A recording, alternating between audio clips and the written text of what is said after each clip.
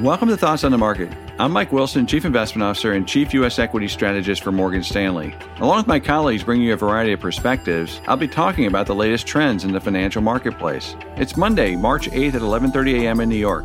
So let's get after it. It's hard to believe a year has passed since the lockdowns first began. The good news is there appears to be a light at the end of the tunnel, with case counts and hospitalizations plummeting. At the current pace of vaccinations and spring weather right around the corner, several health experts are even talking about herd immunity by April. Meanwhile, Congress is putting the finishing touches on another fiscal stimulus that's close to $2 trillion.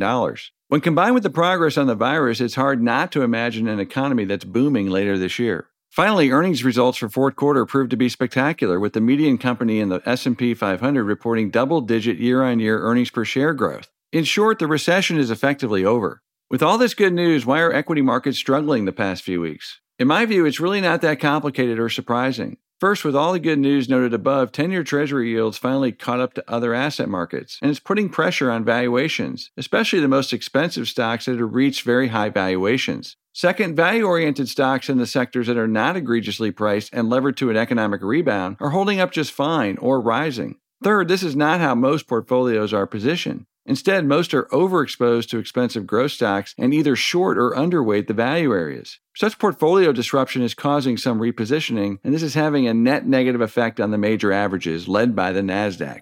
To be honest, I thought the correction at the end of January was the beginning of something more meaningful. Instead, most indices roared back one last time before this more sustainable correction ensued. This latest move is just likely a continuation of what started in January, as many high flyers never made a new high in February and now are leading on the downside. Ultimately, we think the bull market is intact, but three things tell me this correction has further to go. First, a nonlinear move in 10-year yields has awoken investors to the risk they thought was unlikely, if not impossible. As a result, equity valuations may move lower still in anticipation of the next 50 basis point jump in rates. In other words, the equity market now knows the 10-year yield is a manipulated rate that either can't or won't be defended. Keep in mind that markets lead the Fed, not the other way around, and we are now at that moment of recognition.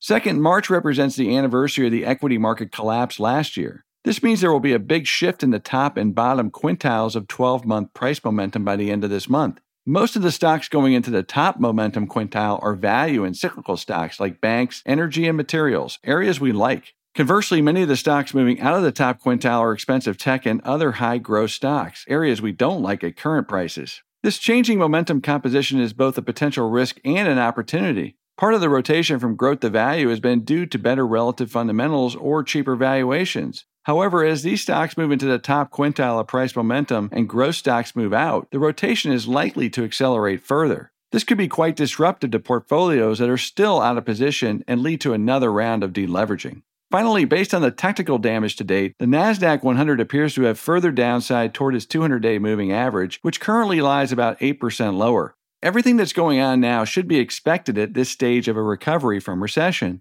After the big initial surge, the stock market tends to consolidate as interest rates rise and valuations compress. This is why our year-end target of 3,900 for the S&P 500 is toward the lower end of most sell-side strategists. In our view, the real bull market continues to be under the hood, with value, cyclicals, and small caps leading the way. Growth stocks can rejoin the party once the valuation correction and repositioning is complete.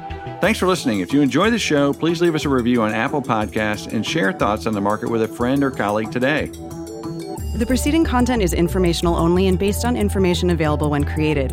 It is not an offer or a solicitation, nor is it tax or legal advice. It does not consider your financial circumstances and objectives and may not be suitable for you.